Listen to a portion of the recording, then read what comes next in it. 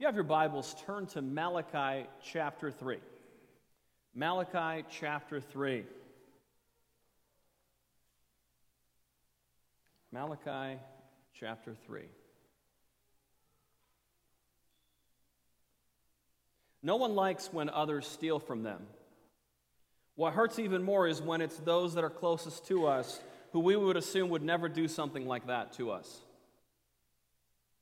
The sense of being violated hurts to the very core of our being.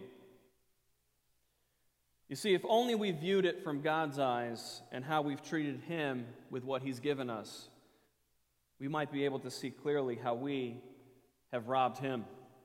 In Malachi chapter 3, we see God's continual reminder of His immutability and call to repent. The particular area that is addressed is one that gets very personal.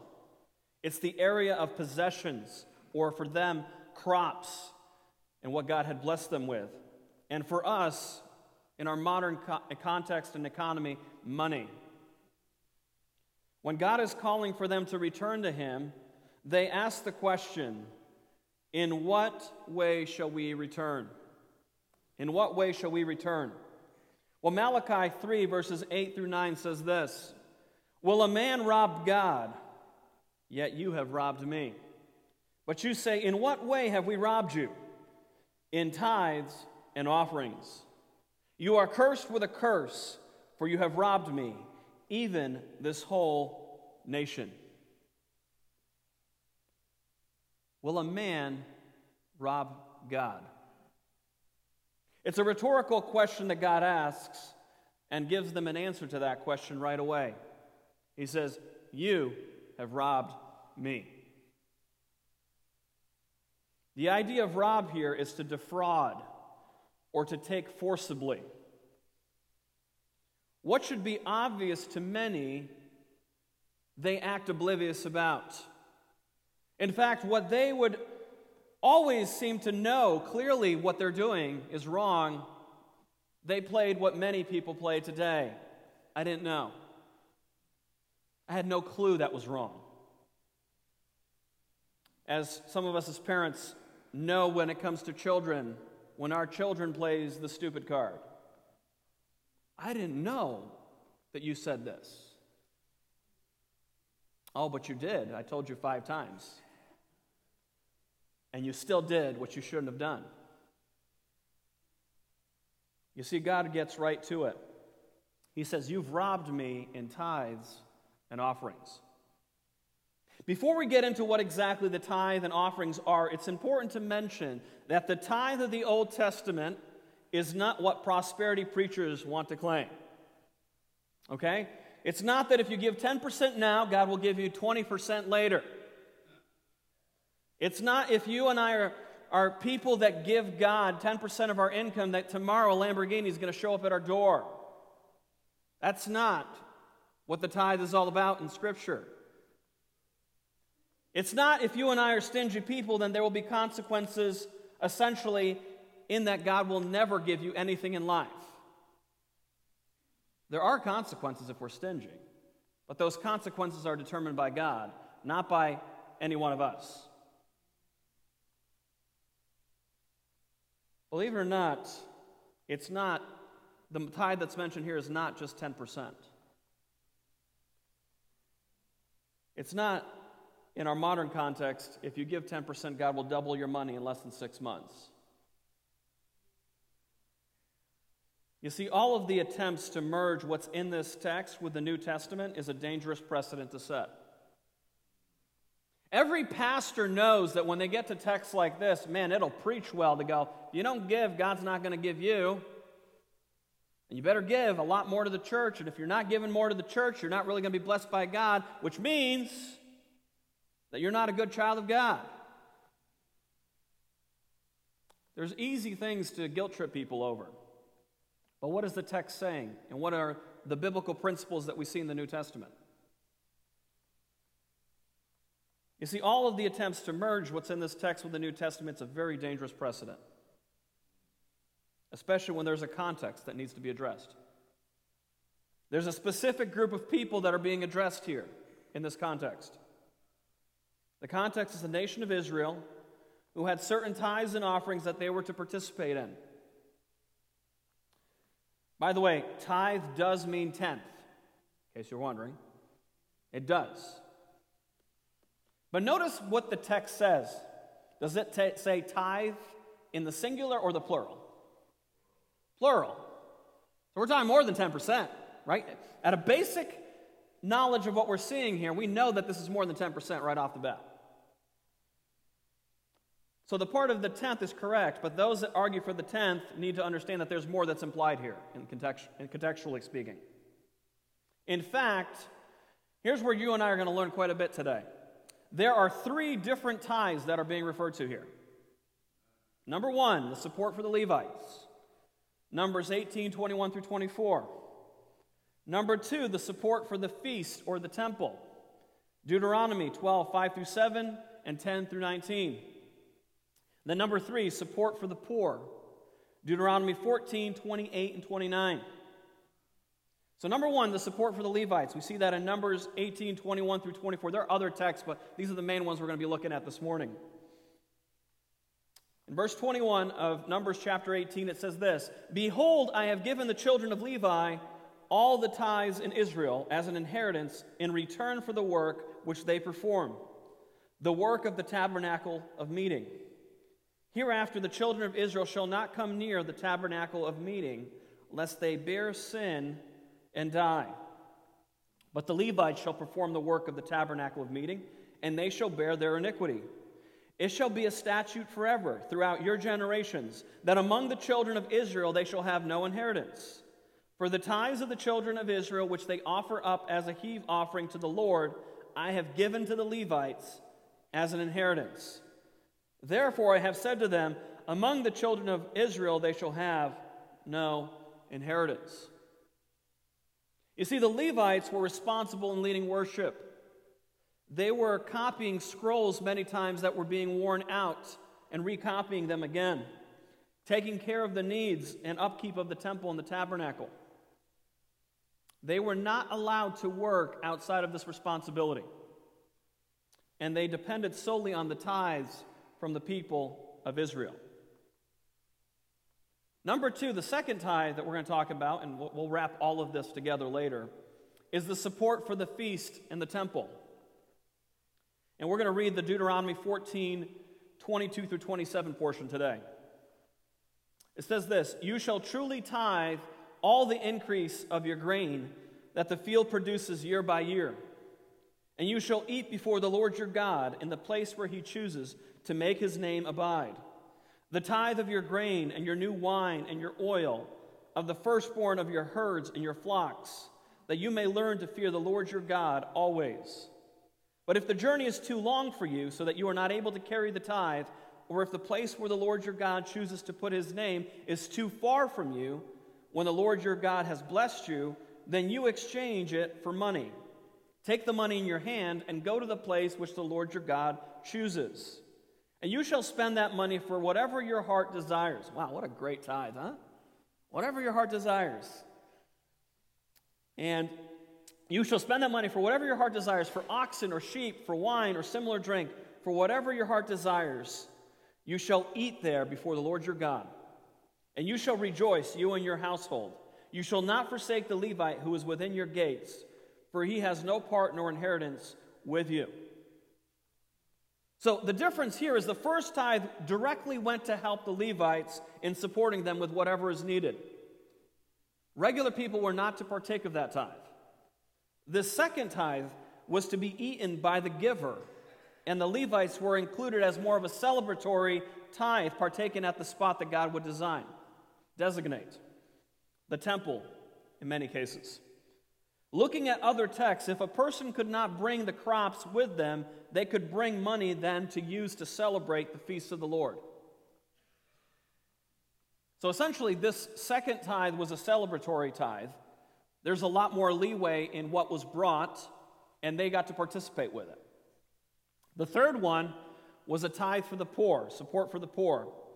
Deuteronomy 14, 28 through 29. "At the end of every third year, you shall bring out the tithe of the produce of that year and store it up within your gates. And the Levite, because he has no portion nor inheritance with you, and the stranger, and the fatherless, and the widow who are within your gates, may come and eat and be satisfied, that the Lord your God may bless you in all the work of your hand which you do. This last tithe was collected every 3 years to help those that were in need in the community, the widows and the orphans. If you were to add up all these tithes together, 10% of the whole, then 10% of that, then 10% of that that's remaining, you have a total of about 23.3% per year that these people would tithe, with the poor tithe being collected every 3 years. So if you want to be technical, the 10% everyone mentions is only a portion of what's really mentioned here. Wait a second, you mean that I now have to... We'll get to that. The tithes that were paid by the children of Israel were under a Mosaic law. It was a requirement. In fact, Wearsby says this: the annual tithe was given to the Levites, who in turn gave a tithe of that income to the priests. When a worshiper brought his tithe to the temple, he could use part of it to enjoy a special meal with his family and the Levites. Every third year, a tithe was to be brought to the leaders locally to be used for the poor. The purpose of the tithe in the Old Testament, particularly the nation of Israel, was for economic reasons. It was essentially almost a tax for how their society was run. The tithes here were more of a mandatory tax, almost to be taken care of when it comes to the things of God and the people of God, and also to take care of the poor that were in their midst. So the question then becomes this: what is God referring to when he says that they've robbed him? What is he talking about? Which one of these tithes is probably mentioned? Well, the truth is, they essentially were not providing for the Levites in their ministry by storing away the food for them, and what was offered was always the stuff they didn't want to begin with. Hence the sick and lame that were offered in sacrifices that we saw earlier. In fact, you see a contemporary of Malachi, Nehemiah, who mentions something about this when he comes back to rebuild the walls of Jerusalem. In Nehemiah chapter 13, verses 10 through 12, we read this. This is Nehemiah speaking. I also realized that the portions for the Levites had not been given to them. For each of the Levites and the singers who did the work had gone back to his field. So I contended with the rulers and said, why is the house of God forsaken? And I gathered them together and set them in their place. Then all Judah brought the tithe of the grain and the new wine and the oil to the storehouse. You see, what Nehemiah realized as he returned was things were not done correctly. The Levites were not being taken care of. And they were going against their commitment to the service of God by going back and working other jobs to provide for their families. He calls it out, and he makes it a point to get food back into the reserves for the Levites to be taken care of. You see, the truth is, what had happened in that nation is the Levites were called to worship, to lead in worship, but they were not able to provide for their own households with what was being brought. So they had to go out and become just like everybody else and working a regular job, tilling the fields to provide for their families. Back in Malachi, as God is speaking through Malachi, he tells the people that they are cursed as a nation because this was systemic. These people were stingy and ungrateful for what God had given them. Which is essentially how so many of us are, aren't we? These people were taken out of their land into captivity, returned, given a fresh start. And what do? They don't offer God what's his. They essentially squandered it. They didn't give as God had commanded, though they were doing better than they were when they were in captivity. They gave to other gods instead of the God that they were to worship. Think of it this way. They came back to their land, and guess what they still did? Went to worship other gods. nearby. You would think seeing the mighty hand of God bringing you back to your land would give you an indication to worship Him. But instead, we're going to give God the cheap stuff. We're going to give that false god nearby what we think he deserves or she deserves. It seems so tragic to us as Christians today. But if we were to be honest with ourselves, we give to the world a lot more than we give to God many times. We spend our money on things that truly do not matter before God. Money is a great indicator of where our heart is. And believe it or not, believer, Jesus talks about money and possessions quite often. What you and I spend our money on tells us where our priorities are. Let's take a look at verse 10 and what God tells them to do here in this text. So what does God say after He tells them that they've robbed Him? Here's what He says. Bring all the tithes into the storehouse, that there may be food in my house. And try me now in this, says the Lord of hosts, if I will not open for you the windows of heaven and pour out for you such blessing that there will not be room enough to receive it. And I will rebuke the devourer for your sakes, so that he will not destroy the fruit of your ground. Nor shall the vine fail to bear fruit for you in the field, says the Lord of hosts. And all the nations will call you blessed, for you will be a delightful land, says the Lord of hosts.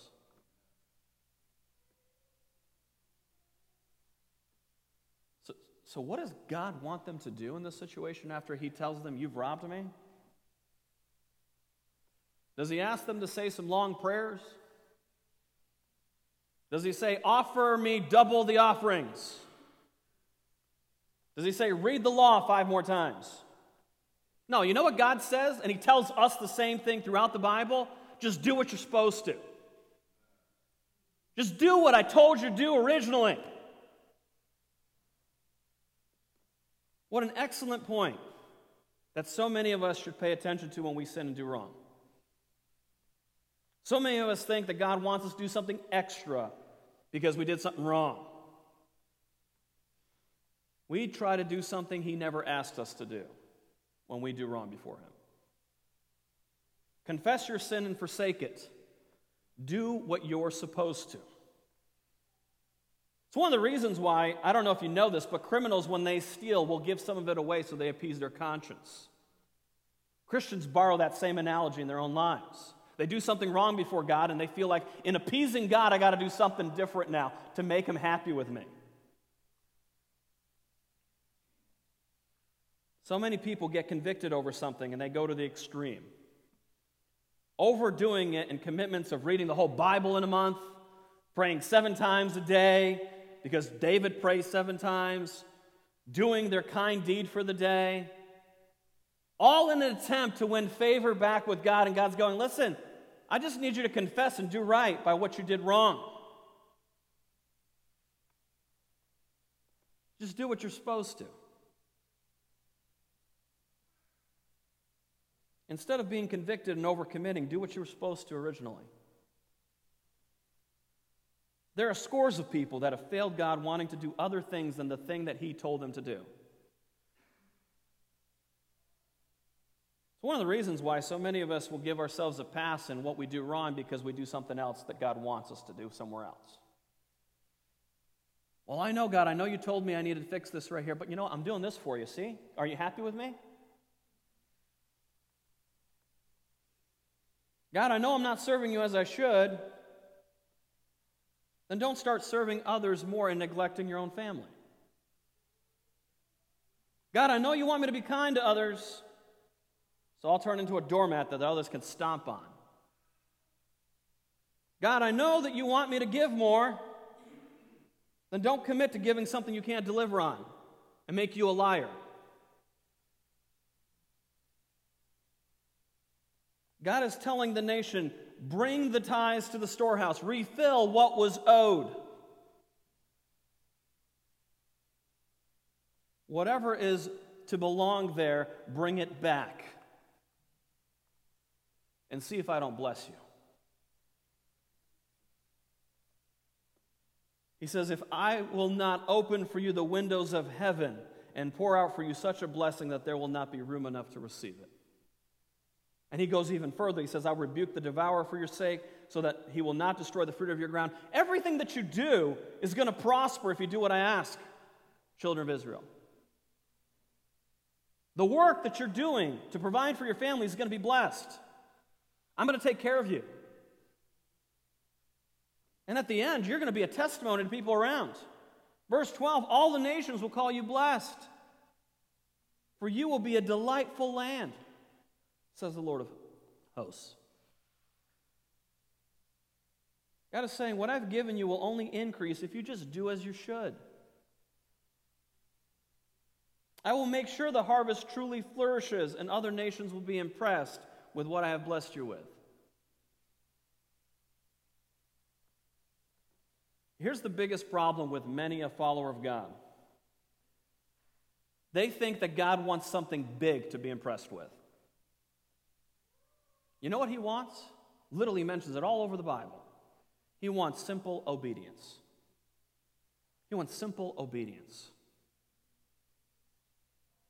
In fact, Samuel tells Saul as he brags of what he's done in offering to the Lord, he tells him a verse that we're all familiar with if we've grown up in church.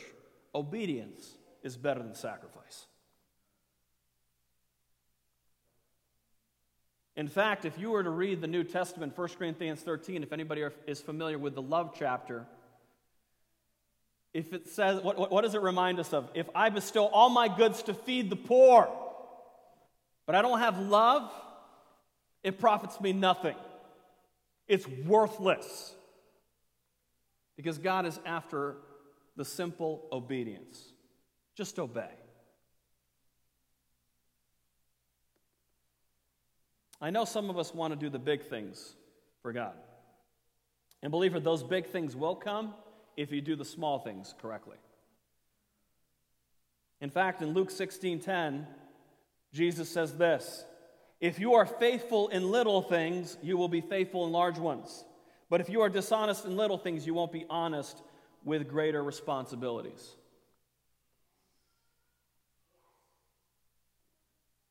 Charles Spurgeon, in line with what's said here, says this, God has a way of giving by the cartloads to those who give away by the shovelfuls. Do you want to know why certain people are blessed by God more than others? It's because they do the things that others don't think matter correctly. The little things well. We need to do those simple things well by being obedient where we are called.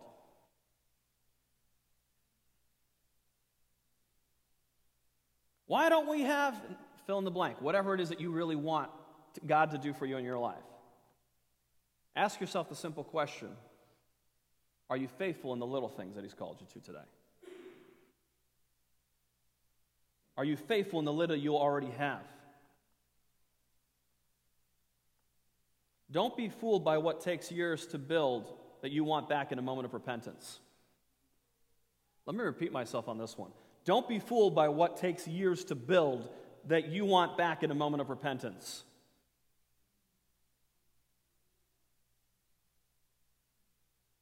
God doesn't instantly give them full crops the next day if they were to follow him. It still takes time for the crops to grow again. The big question here that many ask in this text, if the tithe is for the nation of Israel, does this apply to me? No, it does not. That's what a lot of you are thinking right now without saying it. But the New Testament does give you principles that you and I are to follow, that are still good for all of us to follow. In fact, the main text about giving that we as believers need to look at is 1 Corinthians 16, verses 1 through 2. Here's what it says. This is Paul speaking. Now concerning the collection for the saints, as I have given orders to the churches of Galatia, so you must do also. On the first day of the week, let each one of you lay something aside, storing up as he may prosper, that there be no collections when I come. This text gives great principles to follow in how we are to operate as a New Testament church. Number one, as you see in this text, giving ought to be done regularly, the first day of the week. There's a system to this whole thing. You're not haphazardly giving 5 here, 20 there, $1 there, just randomly thinking of numbers every week. Have a system in place. Paul is telling them, listen, on the first day of the week, let each of you lay something aside. So number 2, personally, let each one of you. This is to be personal for all of us. If you're a head of a home, you ought to have something in your house as a standard that you've set up on what you would like to give. Personally, individually. You are not to tell another person how much they should give. That person ought to, before God, say, you know what? God, here's what I can commit to and I want to give. Number 3, intentionally. Lay something aside. Believer, you won't give unless you put something aside specifically for that. What's amazing is how much people budget for every other area of their life but giving. They budget for their food every month, their bills every month, their mortgage every month, their insurance every month. But giving, I'll do whatever's left. That's my budget for giving. It needs to be intentional. There needs to be something that you lay aside for that. And you go, here's the amount, God, that is yours, will always be yours. And number 4, proportionally. What do we mean by that? Storing up as he may prosper. In light of how much you bring in, it should be proportional to that. You may have harder seasons in your life that maybe you need to make some adjustments. But when God blesses you, are you still as stingy, if you will? Or are you more willing to let go of some of that? Because we've all hit low points in life. We've all struggled financially in here, if you were to be honest. The question is, when God blesses you, you're out of that rut, that mess that you created many times. Whether it's credit card debt, a bunch of other things that student loans, whatever it is in our economy today. You got yourself in a mess. You've worked your way out of that mess by God's grace. Are you now able to give more? Yes. Are you doing that? Or are you just as stingy as you were back then?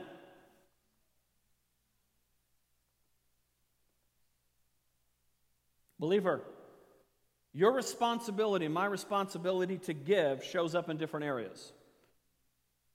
And I want to give you 4 practical areas that you and I need to strongly consider at all times when it comes to money and giving. Number 1, all of you are going to agree with me on this one. This will be an easy one. The home. 1 Timothy 5:8. We need to take care of what God's given us and the priority of our own families. But if anyone does not provide for his own, and especially for those of his household, he has denied the faith and is worse than an unbeliever. One of the traps in the church many times is that the church is asked to do things that the family should be taking care of. Other people in the church are asked to do what God has already designated the family needs to take care of first. So if you're a believer in the Lord Jesus Christ, if you're watching this online, you're here, God has called you, if you're a parent, to take care of your family. You know what he has not called you to? Go to someone else in the church and say, help my kids. Your first priority is for you to take care of your family. Now, if there are circumstances where you can't help them, things come up, then yes, of course, bring that before the leadership and let's see if we can help you out. But if your first reaction is, let me have somebody else take care of the responsibility God's given me, then you're not doing what God says. The responsibility to give shows up in this area. Number 1, your home. Are you taking care of what God's already put under your responsibility? Most of us in here are like, amen, I agree. My kids are my world. I give everything to them. Well, that's part of the problem. If you give all of it to your kids, you're not going to have room to do anything else. Number 2, this kind of ties into what we mentioned the first one, those in need. James 2:15 through 17. Those that are in need within our Christian community. It says this, if a brother or sister is naked and destitute of daily food, and one of you says to them, depart in peace, be warmed and filled, but do not give them the things which are needed for the body, what does it profit? Brothers and sisters, there are times where we will have brothers and sisters in our midst that are in need, and we need to help them out. We need to help them out. But that has to be in light of what the first point is that person doing what they can and providing for their own. George Mueller says, God judges what we give by what we keep. I want you to think about that. So we have the home, that's a responsibility that we have to give. We have those that are in need in our Christian community, maybe even in our local community here in Springfield. Number 3, another responsibility is missions and ministry. 1 Corinthians 9:7 through 14. Those that minister for the gospel should be given support even as the Levites priests did. If you think that that's not biblical, well, you need to read what the text says in 1 Corinthians 9. 1 Corinthians 9 verses 7 through 14 says this, whoever goes to war at his own expense, who plants a vineyard and does not eat of its fruit, or who tends a flock and does not drink of the milk of the flock. Do I say these things as a mere man? Or does not the law say the same also? For it is written in the law of Moses, you shall not muzzle an ox while it treads out the grain. Is it oxen God is concerned about? Or does he say it altogether for our sakes? For our sakes, no doubt. This is written, that he who plows should plow in hope, and he who threshes in hope should be partaker of his hope. If we have sown spiritual things for you, is it a great thing if we reap your material things? If others are partakers of this right over you, are we not even more? Nevertheless, we have not used this right, but endure all things lest we hinder the gospel of Christ. Do you not know that those who minister the holy things eat of the things of the temple, and those who serve at the altar partake of the offerings of the altar? Even so, the Lord has commanded that those who preach the gospel should live from the gospel. This is an area that is controversial in the church today, but it is nonetheless a principle of the New Testament.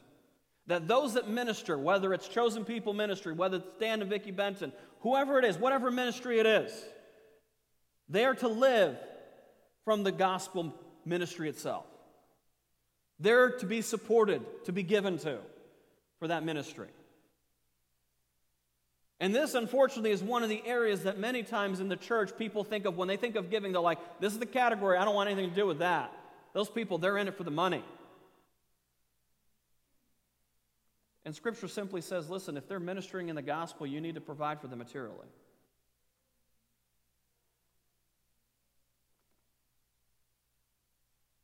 Don't hesitate to do number 3 by taking one of the other categories and elevate them as the most important. And let me explain what I mean by that. Your Heavenly Father provides for your needs and my needs, right? We know those texts of Scripture says He provides for our needs according to His riches and glory. We know those texts. We're very familiar with them. And I'm going to challenge you later on as we close. Maybe in the areas that we give and we think we're doing right by God, maybe we've taken away from one to not give to something else God may want us to do. And I want you to think about that. Because number 4, the last area of responsibility is in 2 Corinthians 9, verses 6 through 8. You have to give with intention. Intention. God wants you to give intentionally with purpose, not just haphazardly. I feel like it today. 2 Corinthians 9, verses 6 through 8 says this. But this I say, he who sows sparingly will also reap sparingly, and he who sows bountifully will also reap bountifully. So let each one of you give as he purposes in his heart, not grudgingly or of necessity, for God loves a cheerful giver. And God is able to make all grace abound towards you, that you, always having all sufficiency in all things, may have an abundance for every good work. Believer, God does not want you and I to approach giving as something that just comes up when we get stirred about it. Right? Like that kind deed for the day. Someone paid for my coffee at Starbucks. Now I'm going to do that for the next guy. Great. Wonderful. That's haphazard. That's not intentional. You know who's intentional out of that whole process? The first guy. That's the only one that was intentional there. The others were reactive. The others were, someone did it for me, so I'll do it for them. And then they realized the one in front of them ordered quite a bit. The one behind them ordered quite a bit. Probably not. I'll be the one breaking that chain. Not as generous this time. Maybe next time for one coffee. Adrian Rogers says this. He says, it's what you sow that multiplies, not what you keep in the barn.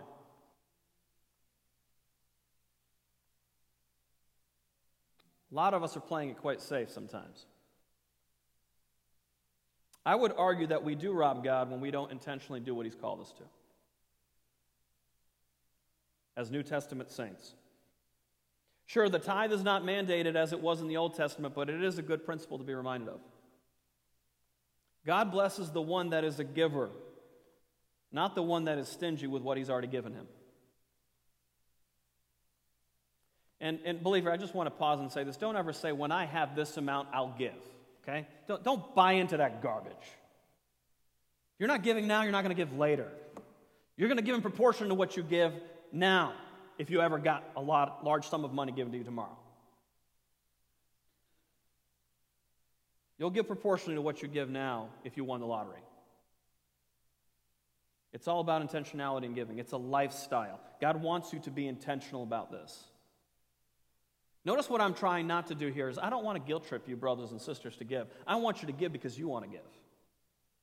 My goal for every believer in this church and that's watching online is for you to give based on what God's done for you, not because of a pastor telling you ought to give. Intentionality in giving is a lifestyle. And the question you ought to ask yourself is, am I a giving person? So as we close, I want to ask this question. How is your giving? How is your giving? No, you and I are not under the Mosaic law that we need to give over 20% as a mandatory tithe. We're not under that. You're right. The question you and I should ask is, how is my generosity? Am I known as someone that's generous with what God's given me? Or do people kind of see me as a stingy person, only caring about themselves? I mean, most of us, if we have a family, are probably generous with our kids. I hope so. I hope you're generous with your kids.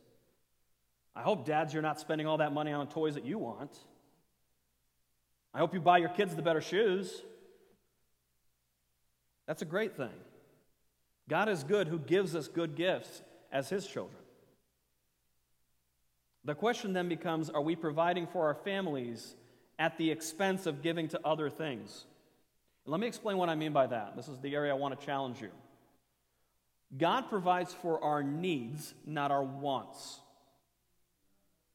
Are you providing for your children's need if you're a parent, or their wants?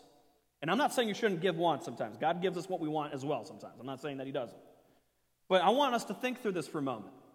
Maybe in areas that we give to our children thinking, man, this is going to be so good for them, I'm so happy about them, we're taking away from some other opportunity God has for us to give.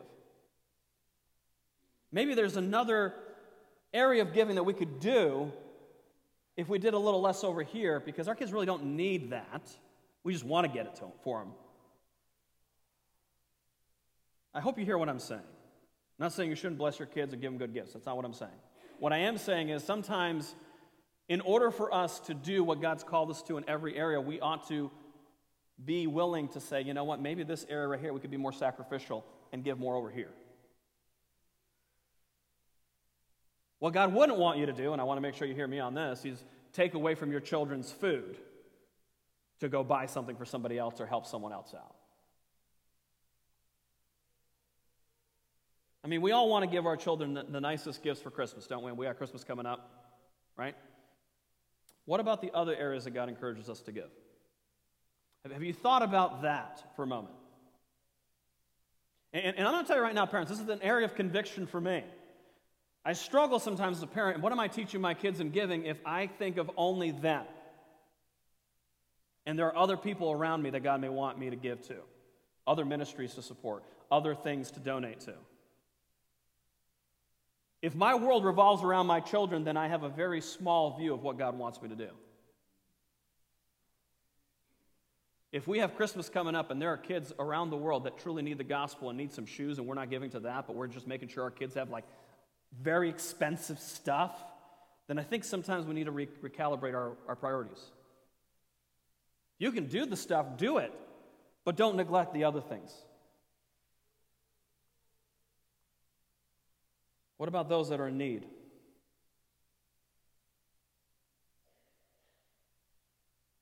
One of the most touching things I've seen probably in my life, and I say this as an example to me. When I got married with my wife years ago in Georgia,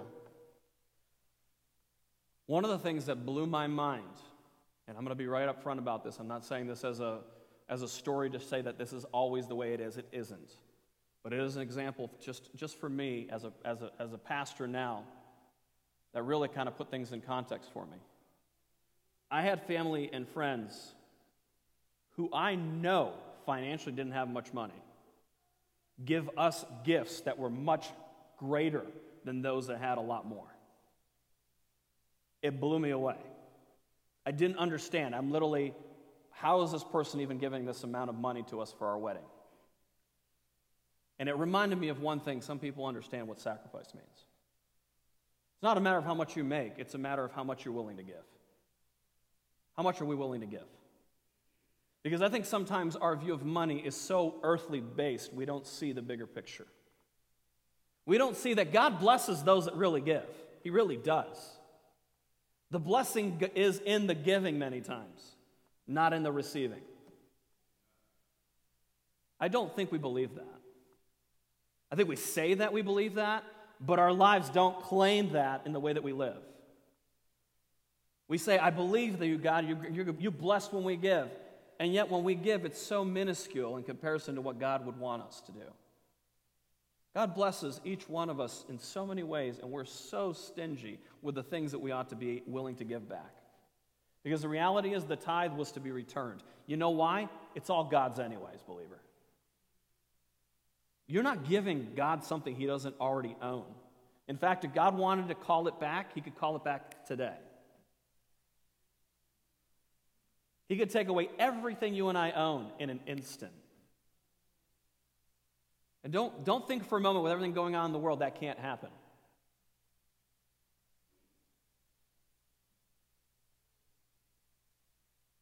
So what about missions and ministry? Are we promised, well, as we promised to support, have we been giving to that consistently, faithfully? Or is that now optional because times are tough? I know I committed to that, but it's a little harder now, so I can't give as much. Or maybe it's simply because we've spent more on stuff that we want more than what we committed to God. Believer, I do really want to ask you this. Are you intentional in your giving? Is it something you actually intentionally do? It's not haphazard. It's not just off the cuff. It's not when I have a warm feeling that I'm going to do something. It's not when pastor preaches a message on giving. It's because that's really a part of my life. I care to do this because God wants me to do this. You and I should not just be convicted to give. We should want to give out of a generous, cheerful heart. One of the worst ways to give to the church, and I'm sincere when I say this, is out of compulsion. I don't need you to be motivated by guilt. You should be motivated by grace. Because of all that God's done for you, you can't help but give back. You're amazing, God. Look at what you've done for me and my family. Look at all the things that you've given us. Look at the beautiful home we get to live in. Look at the cars that we get to drive. What are we so lacking in gratefulness for? It's more blessed to give than to receive, believer. I want you and I to take in that text of Scripture, because I think many times we claim it without living it. If we truly believe it's more blessed to give than to receive, then let's be givers today.